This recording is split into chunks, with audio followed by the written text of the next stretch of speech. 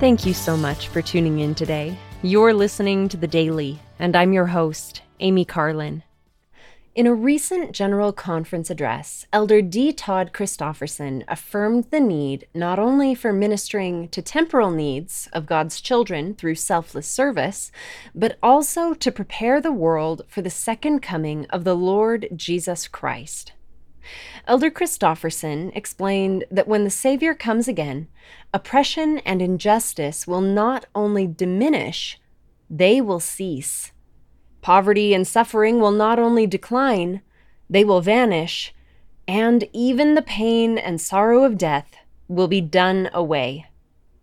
He encouraged, "Let us do all we can to relieve suffering and sorrow now, and let us devote ourselves more diligently to the preparations needed for the day when pain and evil are ended altogether, when Christ shall reign personally upon the earth, and the earth will be renewed and receive its paradisiacal glory." There is important work that must be done to prepare the world for the Savior's second coming. The keys of the kingdom have been given by God to the Church of Jesus Christ of Latter-day Saints. Through these keys, the gospel will roll forth unto all the earth. By receiving the gospel and the kingdom of Jesus Christ, the world will be prepared for the last days and the return of the Savior. The prophet Joseph Smith called the building of Zion our greatest object. Elder Christofferson taught that to prepare for the building of Zion, we can prepare ourselves as a people, we can gather the Lord's covenant people, and we can help redeem the promise of salvation made to the fathers, our ancestors.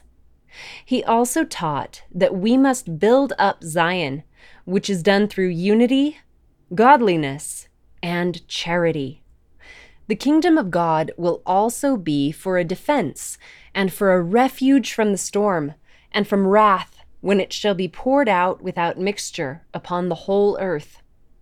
The law of the Lord has been established for his people to prepare them against the day of vengeance and burning.